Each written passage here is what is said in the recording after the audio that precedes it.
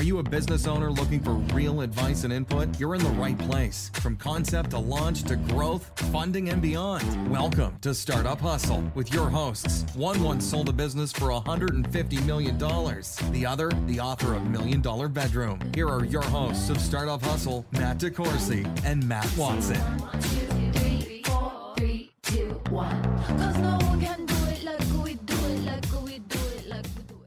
And we're back. Another episode of Startup Hustle. Matt DeCoursey here with Matt Watson. Hi, Matt. What's going on, other Matt? I don't know, other Matt.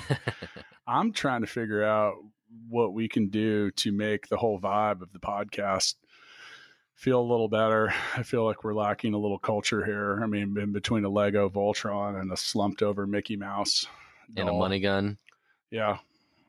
and green M&Ms. I mean, I'm just trying to figure out what we can do to make this a podcast that people, the people we want to come not only be on, but come back for. I mean, it seems like we have a lot of culture in here already. Well, I brought an expert in. Now, before I introduce him, I want to go ahead and And you brought me too. yeah, true. Let's just introduce him and then we'll do the heavy lifting. Welcome back, Frank Keck. Thanks, Matt and Matt. I feel like I should change my name. To Matt. Yeah. We did that. It's even harder to figure out who the other Matt is at that point.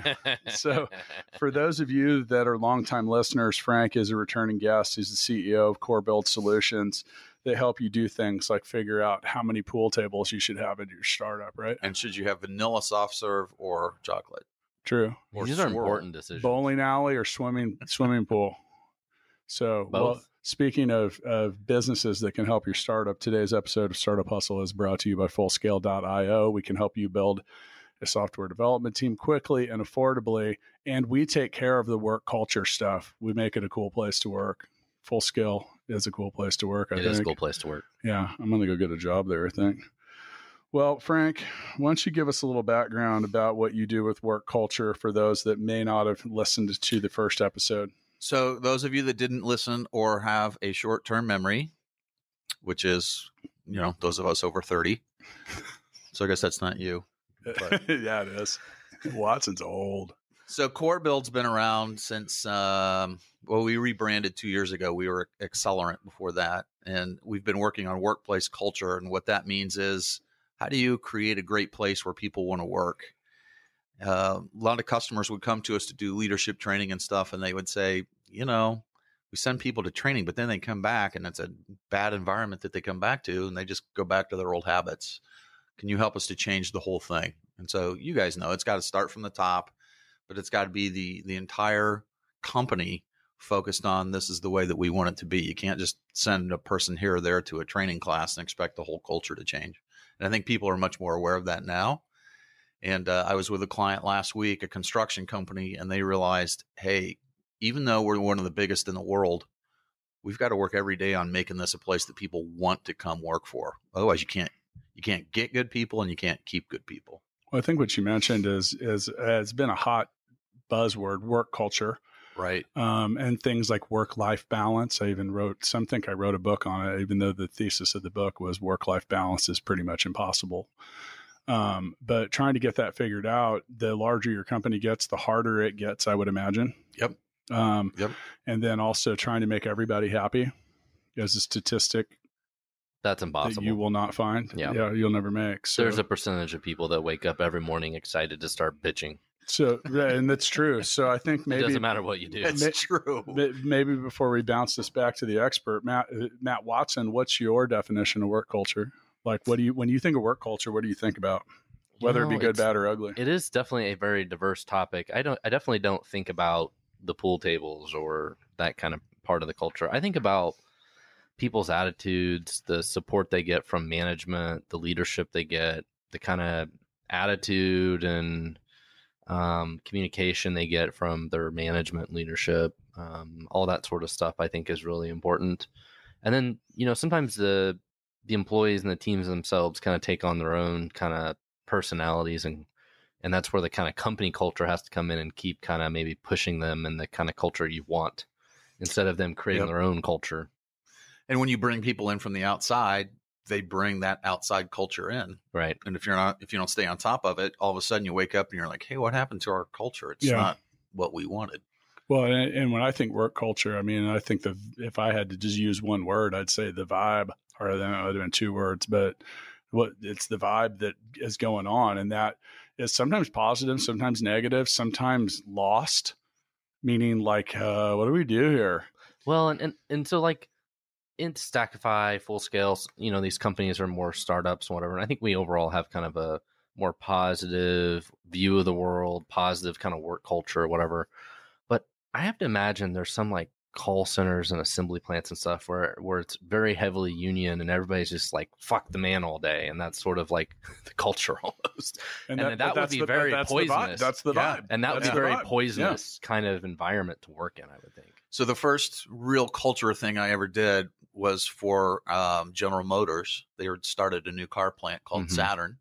And they said, hey, we're going to take UAW members and people of management, and we're going to put them on the same team because we think that's a great idea. And I said, well, you realize they hate each other. This was the mid-'80s. Yeah. And they said, yeah, that's why you're here. But that really was the first venture into developing an on-purpose culture.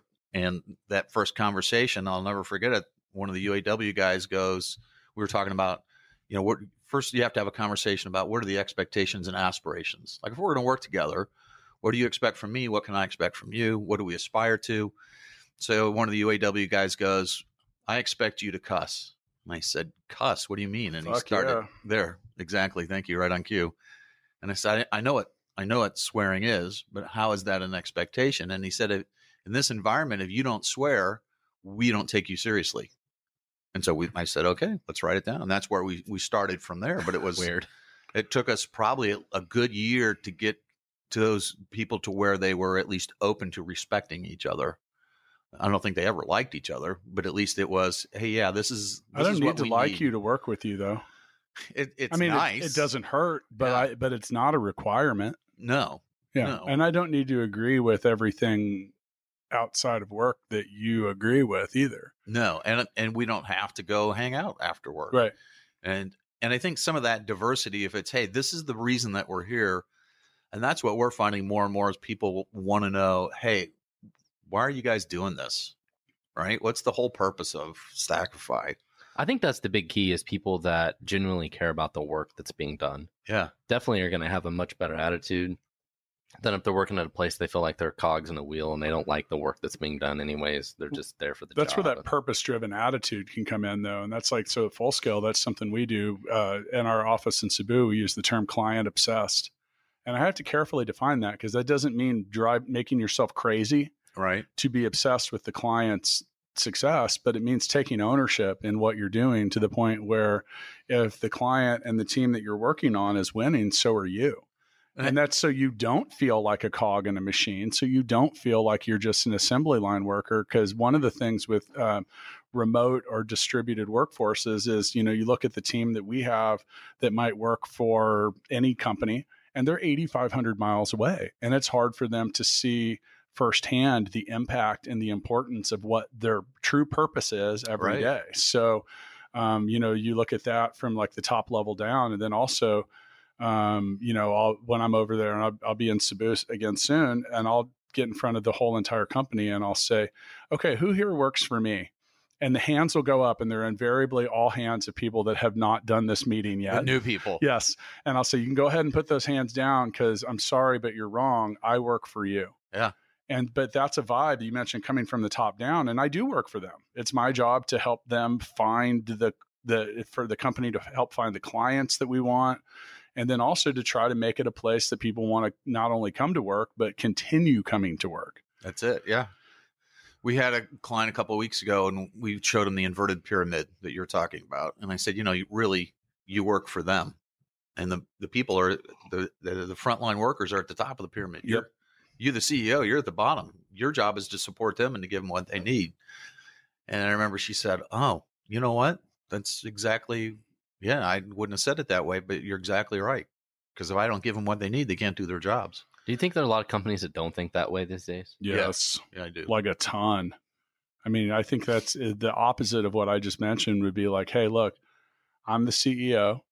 I own the company or whatever, and you need to do what I'm telling you to do for reasons that I'm not even going to explain or help you care about.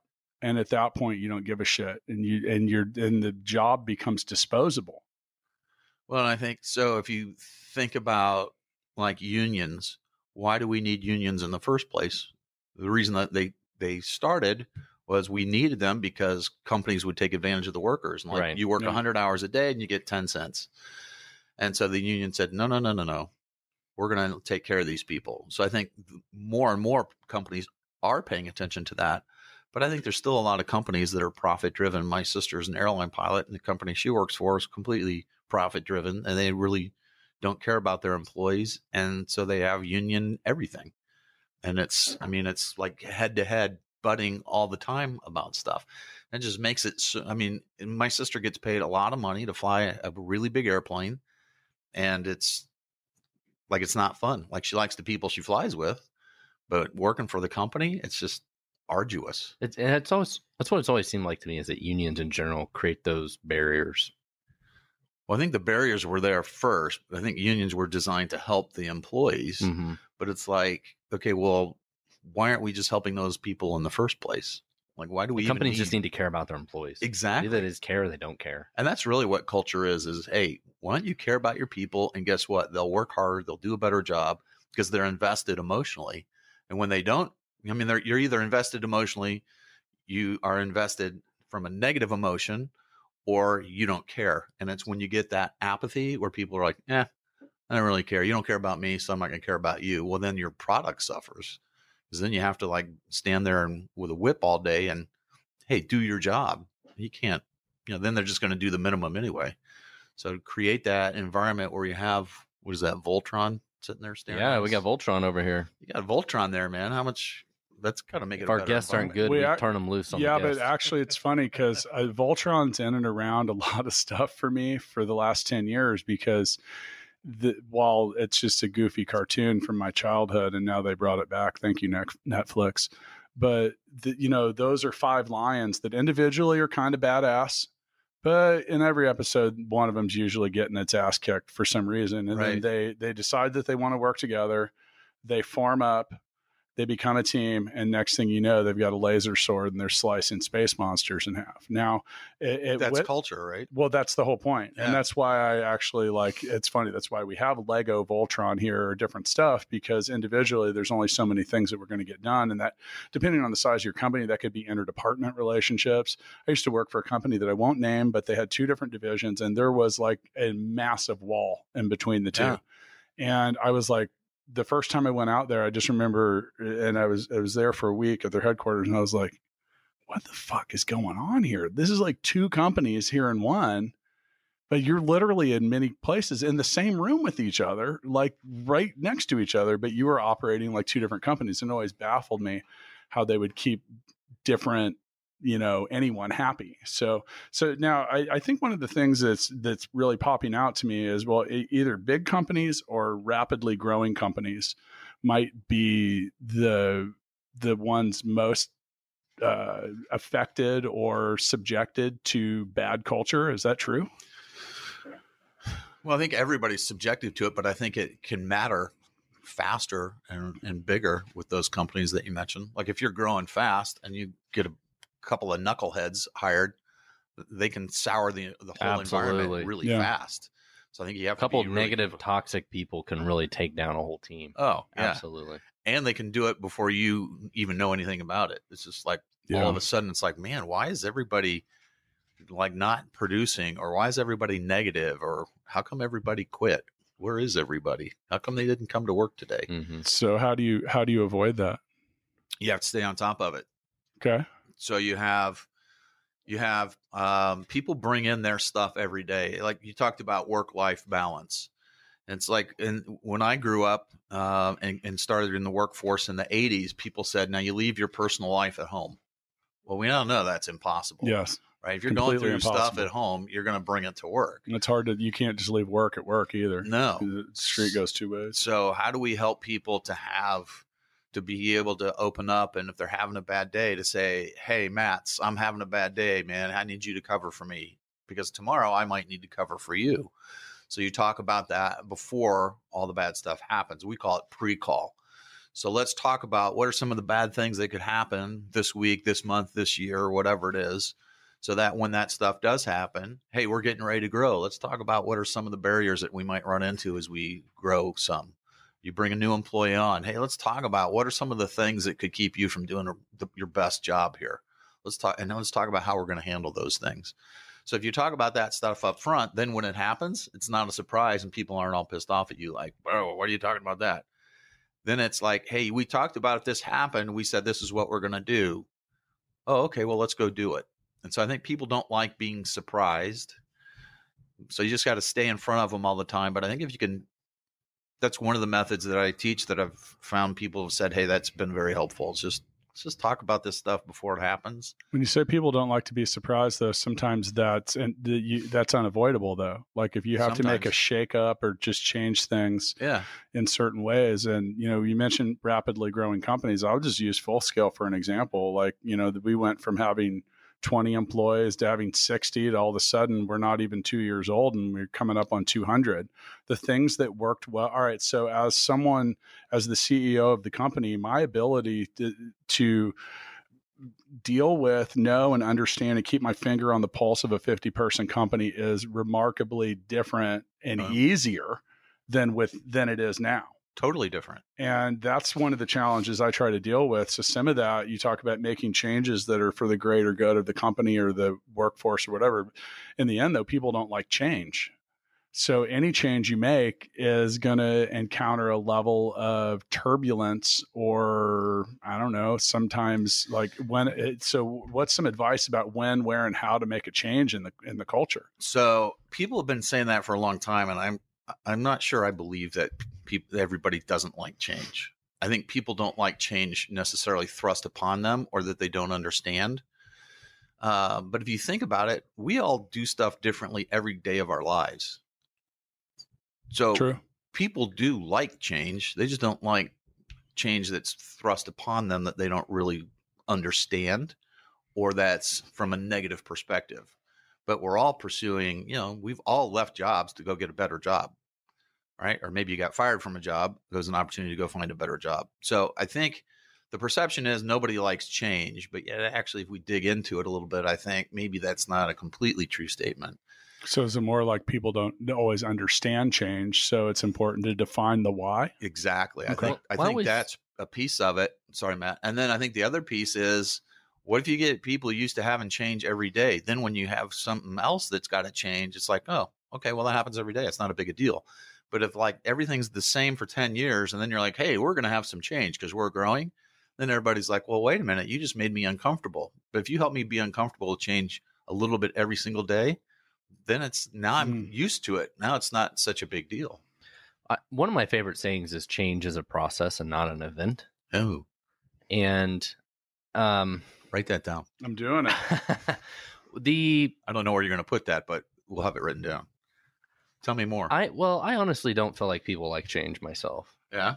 I don't know. I feel like people like just doing their job and there's, a rhythm to it and they don't really care for the constant change. But I mean, I work in software development. So what we do every day is different, right? It's not like we're on an assembly line and we do the exact same motion over and over. I mean, what we do is there's a new challenge every day, a new problem. I mean, so there's change in the work every day, but we come to work and do the same thing basically every day. I don't know. I feel like humans don't like change, but I'd say that in the first page of my book, Balance Me. I'm like, you have to understand that people don't like change. So if you're not one of those people, and change is a recurring thing, kind of like you mentioned, or you're talking about making it incremental. You can't just make a change and then just, yay, it's done. You have to go back and revisit it, retune it, sometimes restart it. Yeah. I mean, is that correct? Yeah. Is that what you guys teach? I think you do. I'm still thinking about the process though. I think change is a process. It's a process. Yeah. It can't be an event. Right. Because then it's like, okay, well, it's done. Now we're going to go back to what we wanted to do before. It's similar to your incremental approach, which I like. By the way, if you want to learn more about Frank Keck and CoreBuild, you can go to corebuild.solutions. That's right. Yeah. That's where we are. Yeah. Good stuff. And you're right up the street from us too. Yeah. Or down the street, whichever way you look at it. Yeah. I like to think in upward mobility. So you're up the street. Maybe when I'm coming to work and I have my whole day in front of me, I'm heading down the street. I don't know. I think the kind of change that hurts companies the most is you have your just normal, employee that works there, and their managers keep asking them to make changes in policy and whatever that the employee thinks are just stupid and they don't understand. I would agree with that. I think that's what really makes it kind of very toxic. The changes, the constant changes. Like my dad works at the old company I founded and sold, and I talk to him from time to time. That's what I hear from him. Like, oh, they changed this. We got to do this dumb shit. We got to do this dumb shit. It's just like the dumb changes that come down from management. That's usually all he ever talks about. And they don't usually have a say in it. No. And they don't understand why they're doing it. Nobody understands. Right. So that is dumb. That kind of change nobody likes.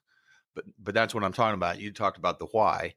So if people understand, hey, here's why we're in business. And what that means is every day, you guys, we got to be a little bit better than we were yesterday. Yeah. So if that's the approach, then part of that is, okay, like you even said, Matt, every day we kind of do the same stuff, but every day it's a little bit different. Like how long would your best people stay if they did the exact same thing every day? Not very long. They like to be challenged. They like to anything. challenge, right? And that challenge is because they got to use their brain. They got to think. Well, that's all change. And so I think but if we said, hey, I have a job where you get to be challenged and you get to grow and you get to really apply yourself, people get excited. But if I had said, I have a job and I'm going to change stuff on you and you don't get to say anything about it, you're going to go, I'm not staying. Sure. So I think it's just a lot of it is how do we get people to have the right mindset and to be able to have some control in their life? That's the other thing.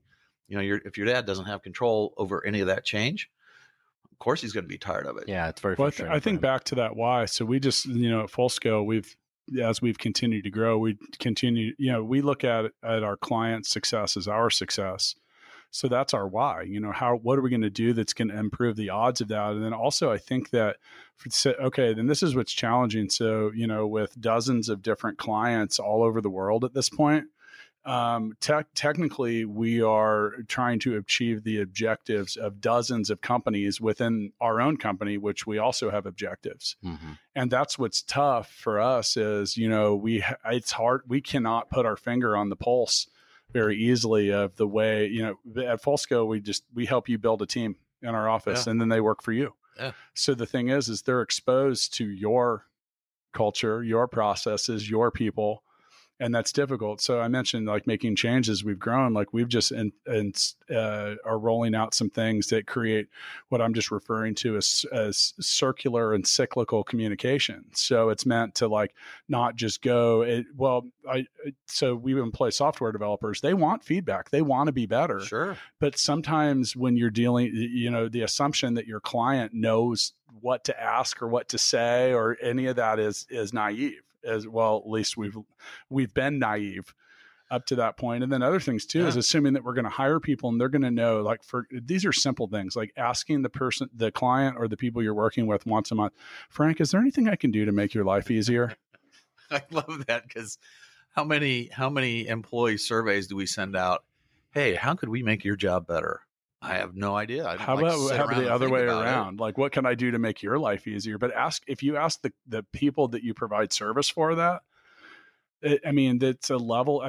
Hopefully they tell you, or what can I do better? What can I do to be of the most value? What's the highest priority? What are our goals? Like, what are we trying to accomplish? And there you go. And these are some of the things that aren't just like nuts and bolts. Like, are you ahead in your timeline? Are you behind in your timeline? Do you have the instructions you need? Now let's take it to a different level where it's a people thing.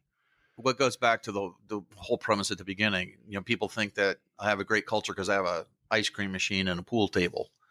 Well, that's great if that actually helps you do your job and you understand why you have it. But a lot of people have it and they don't really understand the whole, why is this here? Well, it's an opportunity for you to go blow off some steam, in the afternoon or something, but they don't talk about that. And so the pool table just kind of sits there because they don't really give people the freedom to actually go utilize it. It just looks cool. It just looks cool. Can we get a pool table? Sure. You could put it right over there where Mickey is. That would be good during the episodes. People playing pool. That'd be perfect. I get cranky enough when someone's like 3 rooms away being too loud. I'm like, that's going to bleed into the sound. A pool table would be pretty quiet this morning. Yeah. Well, we told everyone to stay home just because. One of the challenges that I've always had has actually been protecting my employees from themselves. at least in the software development world, you get certain employees that want to do everything. They want to be the hero. They want Right. to solve all the problems. They want everybody to count on them. And then they get really stressed out and they blow up. Yeah. And I mean, that's like been a recurring problem for me, is having to identify those people, and like they're amazing team members actually, but then I have to like sit them down and tell them like, you can't be the hero every Yeah. day. You're amazing at all these things, but you also have to be good at training and delegating other people. So you're not the hero every day, and you need to stop doing his job. Like that guy over there, you're doing his job and not helping him learn how, because you're just trying to be the hero. So I think this goes back. I've been waiting for the right time to use my Chiefs analogy. Do it. Go Chiefs. So Mahomes is an The hero. incredible at everything. And so last year, 50 touchdowns, like 50,000 yards a game, whatever it was. I mean, we've never seen anything like that, Right. especially here. This year, he starts off out of the gate. We're 4-0. He's throwing for insane amounts of yardage and touchdowns and everything. And then, my son and I watch the games every week, and I said, we're in trouble. And he's like, well, we're undefeated, Dad. Why are we in trouble? And I said, because Mahomes everyone's standing around watching him be great. He can't be great all the time. When he has now I haven't really seen him have a horrible game, but he's had some that are not as great. But when he got injured, the team couldn't rely on him as Right. much. And that's, I think, when you saw that team start to come together as a team, because they realized, oh, wait a minute, we can't rely on one guy all Right. the time. Now the defense has got to stand up and actually do something. They can't just rely on Mahomes to go score 40 points. Exactly. I refer to what you guys are talking about as tiny generals. And I know you've heard me talk about this before, but a tiny general is someone that, and it's a mix. So it could be the person that wants to be the general on too many things, and now you rely on that too much. Yeah. And then a tiny general is also one person that you give too much power. That could be the guy that's like the only person that can turn on an email at a company. And you're like, we need an email turned on. Well, I'll get to that when I have time, but right now I don't have time. You're like, yeah, but we have 4 new employees that can't even send or receive an email. I'll get to that when I get to it. After I get my soft serve ice cream. Yeah. And I'm going to go play pool. yeah, right. And so you can create that a couple different ways. And like in Master Watson's example, sometimes or the Pat Mahomes example, what do you do when that hero or that general isn't there? Like, you're just gone on vacation, and now all of a sudden you're like, oh, we can't fix anything. What do we do? How does this work? And that's What do we do? that's kind of what Yeah. the guys on the team in Denver, or was it Denver, right? Where it happened. Where he got hurt. Yeah. And they just kind of looked at each other and was like, oh, crap, now what do we do? Yeah. But so they were okay. I think they were already ahead in that game. They played okay, Yeah. but it wasn't. That's when they started to realize, oh, well, we're going to have to do this without. This might be a problem. Yeah, Bring Matt Moore out of retirement. Yeah, and he got it done. he did. He got it done. Well, we did win the Super Bowl. Yeah. But like you said, sometimes all right. So the tiny general example, or what we were just discussing, is times when I think you need to force change. Yeah. Rather than implementing it or whatever, like I really get cranky about that at Full Scale. I'm like, we should never have one person that's the only person that knows how to do any of this. And Because if that person's gone or something changes or whatever, and it's a pain in the ass. So for those of you out there listening, I would ask you to think about, do you have tiny general syndrome, or do you have a tiny general on your team, and what are you going to do about it? Yeah. Because at some point it's going to blow up in your face. Yeah. And then what are you going to do? It's kind of like being a podcast host. I'm going to need you to do this without me for a while, Matt. Sure. See? That was easy. Would you see? I'm going to do it with Voltron. That's it. Did you see the enthusiasm in his face, though? That's Yeah. what I wish everybody could see. Matt's passion for sitting on the seat across the table. It would be weird if we switched seats in here, wouldn't it? That Oh, would that be would kind of be cool. really weird. It's funny because we also use our podcast studio is also, I say it's a podcast studio that is sometimes a conference room. Mm-hmm. I have to sit on it like almost on the side of the table because I feel weird. Do you sit in the same seat at home at dinner time every day? No, largely because we don't eat dinner like that at home. We're not that structured of a family. But no, I hear what you're saying in certain regards. I mean, so now there is some merit to what I just said. Sometimes you have to force change. Like one of the things that is recommended is that just so your life doesn't become so routine and you're not so automated, just in your, do you ever drive to work and then if you had to think about the route you just took and you're like, oh, whoa. Oh yeah, absolutely. So they say actually like take some different ways and stuff. Like I do that all the time. Like, I had to retrain myself to drive a better way to work like 6 months ago. And now I'm doing it, now I drive past the other turn I used to take, which, it's just like without even thinking about it. But those little tiny changes and different things mix up your thought process a little bit in a good way. So the science that you're talking about behind that, you get these neural pathways, which are the little superhighways of information. So as you do the same thing over and over again, you develop that habit. Those neural pathways are like, oh, okay, we'll just do this because this is easy. And there's less resistance and the information flows. And then you have a change and you have to do something different. Well, that's now the brain is saying, well, wait a minute, this is different. And so I think some of that resistance to change is biological. And that's why I say if you get people used to change every day, especially if it's change they're driving, now when it's something a little bit different, they got to go a different way to work. Like when this Metcalf was closed, remember that last summer? You couldn't even get down Metcalf. You had to go a different way. Well, that was forced upon people. But if you said, hey, you know what? It's going to be changing. People can think about that and be proactive. So let's take a different outlook here. And let's say that you walk into a company that's got a terrible culture for whatever reason. How do you get to changing something like that? I'm thinking of one in particular. I walked in and sat down with the C-suite and I said, why am I here? And because they had called me and they said, we have 24% turnover in an industry that's got 12% average turnover. Yipes. And we can't get good people. And the COO said, yeah, and we can't keep them when we do get them. That's why you're here. And I said, are you guys open to change? And they said, yes, we are. Well, it turns out they weren't. So I think the first thing is you have to really decide, why is it important? But are you open to changing you first? And so what I helped them to realize in about 45 minutes was that they were the problem.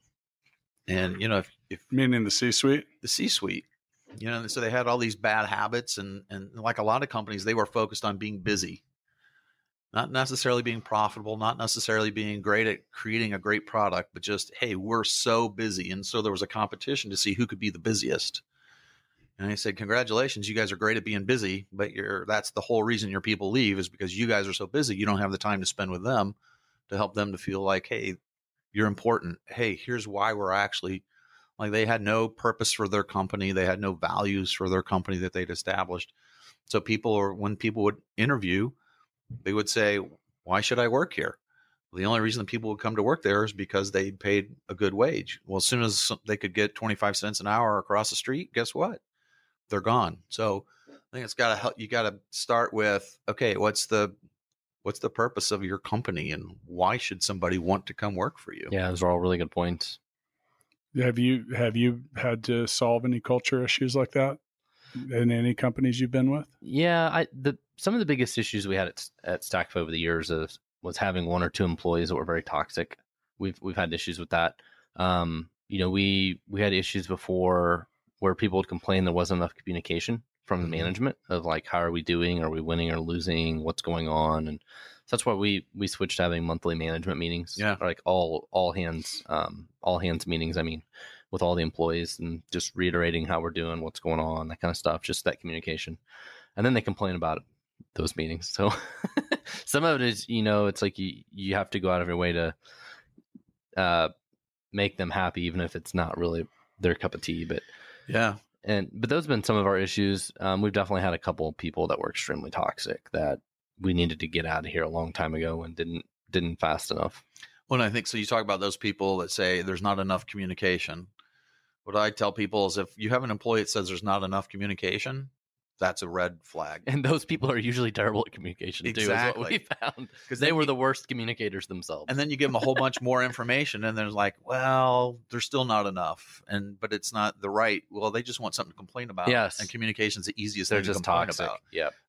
And so that's a red flag of maybe they just don't fit, kind of your point earlier, Matt. Like maybe they just don't fit and they're never going to be happy.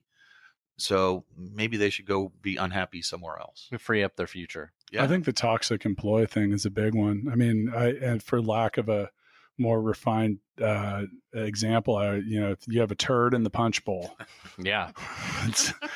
none of the punch is going to taste good, people. And, I've always felt that way, that, negativity is a virus, and it's easy to spread. Yeah. And it can get wildly out of control in a hurry, because no one wants to deal with the drama and the bullshit. Nope. And, so you got to, like I said, that turd in the punch bowl, man, that's never a good thing. Would you drink out of that punch bowl? No. Would you? Well, it makes me think of the movie Stripes. Was it Stripes or no? What's the one? Caddyshack, where he with eats the pool. Yeah. He throws a Snickers in there, or the Payday, or whatever. It's like, that looks like a a Baby turd. Ruth, Yeah, right? Yes. They're like literally in the pool with it drained. He's wearing a hazmat suit and spraying the whole thing down. He takes a bite out of it. But here's the thing, though. You have to do that. If you get that turd in the punch bowl, you can't just pull it out and just say, all right, we're back to normal. Everyone drink punch. But it takes a while. You got to dump it out, mix it again. Hopefully, what typically happens is bowl. we empty the pool, leave the turd there, and fill it back up with fresh water and go, oh, well, we're fine because we have fresh water. Well, you're not fine because the whole cause of the thing is still there. Absolutely. And I think people are scared to get rid of people, and I'm not. People. That's what I tell companies all the time when we come in and do work for them. I say the first thing that you have to agree with me on, or you have to be okay with, is not everybody deserves to work here. Not everybody is right to work here. So you're going to have some turnover. I agree with that. And that's the thing, as I said, I don't, almost by default. Like, if you're a turd in my punch bowl, you're going.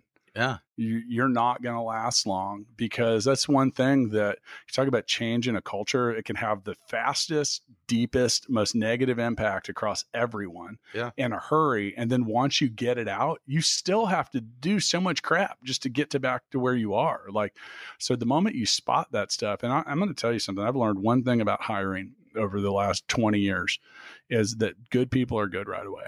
Yes. And I challenge you as a listener to go back and think of all the people you've hired, the people you've worked with, the places you've worked where someone came in and they were not good at what they did right away, and then later became the hero. Because it is like that 0.1%. It's like Rudy.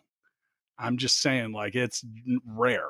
It's rare. It's a comeback story that happens on the fringe, but for the most part. So as a business owner, a startup, like, here's the thing: if your business is at an early stage, you got to be real sensitive to this stuff, because you can ruin shit in a hurry. Well, I think one of the biggest mistakes I've made for a long time is not following my gut instincts. Yeah. Oh God, that's so tough. And you hire somebody and you don't think they're doing a very good job or whatever, but maybe they'll get better. Yeah. And time and time again, my gut instincts are almost always right, and I just don't listen to them. Now, but on the flip side of that, though, I've really, over the last several months, tried to take an extreme ownership approach, though, because sometimes as leaders, you do have to really, like, there aren't bad teams, there's bad leaders. Now, you can't, like, you'll use this example, like, for Navy SEAL tryouts. Look, eventually, sometimes people need to ring the bell themselves and get on out of here. You can't always make people march, but if you're not giving the instructions on, hey, look, this is what we're trying to do. This is how we're going to do it. This is what you're going to do. This is what you're going to do. Let's get after it. And then if you're 3 iterations deep on that and someone's just still not doing it, well, you did take ownership and try in that regard, but really in the end, you should be, I'll give you just a simple example. If you're a startup and you have 5 people and one of those is a turd in your punch bowl, that means 20% of your employees are toxic. Yeah. You can get away with that a little easier when you have 400 employees and the math feels a little different. But when it's early, man, think about that. If 20% of your employees suck, well, if you're small, 20% of your employees may be 1. Yeah. Right. And you can't afford to have it. That's like a 20% dead zone. You can't afford to have a 20% dead zone. So you gotta get real defensive.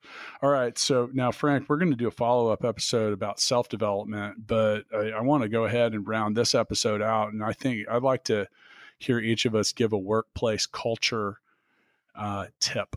Like, what's something you do? Just the tip, guys. That's all you're allowed. What? Do we have a commercial so I can think about it? You should. I'll tell you what. I'll make Watson go first. Then. All right. Well, I'm not going to give you just the Do tip. we have a commercial? Yes. I'm going to give For you those of you listening, go to corebuild.solutions to learn more about why Frank needs time to think of a workplace culture tip. Is that better? Did you get it?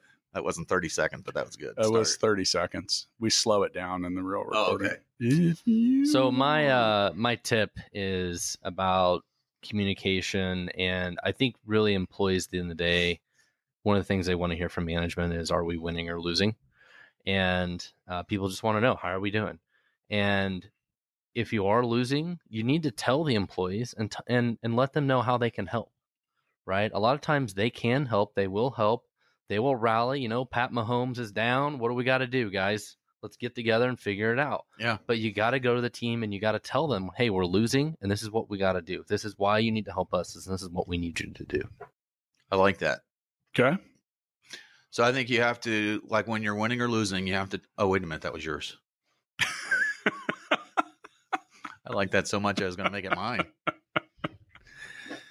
No, I think one of the, to go along You with see why we have Frank back, right? to go along with the winning or the losing, I think you've got to be vulnerable, and you just have to be real and just tell people, hey, look, you're not cutting it, right? Or it doesn't feel like you fit here. It doesn't feel like you want to be here. Hey, you're doing a terrific job. I'm having a hard time with this. And I think so many times we try to be like that perfect boss, the perfect team leader, like nothing impacts me negatively. And your people don't believe that. And so I think just being open and being vulnerable and saying, hey, I'm having a hard time with this. And that kind of goes along with what you were saying, Matt. Like, hey, you guys, we're behind. We need to like figure out together how we're going to get caught up and continue to do a great job. But we can't continue on this. And so I think it's that being open and honest, but letting them see a little bit of yourself as well. I'm going to parlay off what both of you guys said, because there was a little ask, a little tell in there. And I think that open nature, I try to do that when I go to visit our office in Cebu. One thing that is incredibly effective is about a week before I get there. So it's probably about to be out now. We'll put a box on the front desk and we just let people ask questions. Just a big stack of papers and a pens, and they just put their questions in there. And we will have a town hall meeting at one point, and I will answer those questions in a very transparent way, which, by the way, is kind of funny because some of them have learned that, much like Ron Burgundy will read what's on the teleprompter, I will answer the question. But so some of them are, kind of amusing. But with that, when I do that, I hear an echo with those questions in a hurry. And I realized very quickly, even prior to the town hall meeting, exactly what the big issues that I need to solve are. And sometimes they're so solvable too. Like, and I'll get there. And a lot of you have stated that blah, blah, blah, blah, blah. And, and I'm sorry that this many of you even had to write this down. You are right. Yeah. This is something we need to do better. And then sometimes it's other stuff too. It's like, we need to double our paid time off. And you have to say, hey, while that sounds like a great idea, we are a business. In order for us to do all these other things, we have a finite capacity for doing, we have to work within our own means. Right. And that's that level of transparency and openness. That's like, hey, I understand that having everything all the time, anytime is always the best scenario, but then there's reality.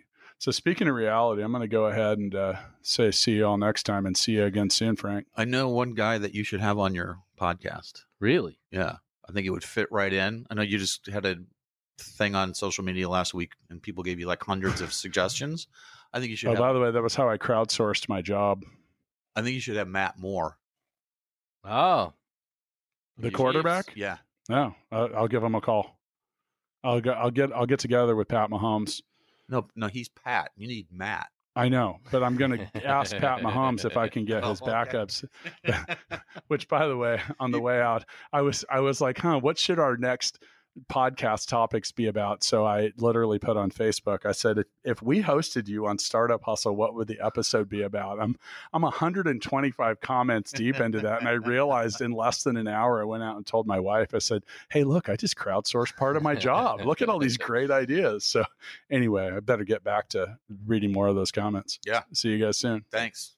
Thanks so much for listening to this episode of Startup Hustle with Matt DeCoursey and Matt Watson. For more great content and to stay up to date, visit startuphustle.xyz. And if you enjoyed today's episode, please rate and subscribe, and we'll catch you next time on Startup Hustle. Cause no one can do it like we do it, like we do it, like we do it. Cause no one can do it like we do it, like we do it, like we do it. Cause no one can do it like we do it, like we do it, like we do it. Cause no one can do it like we do it, like we do it, like we do it.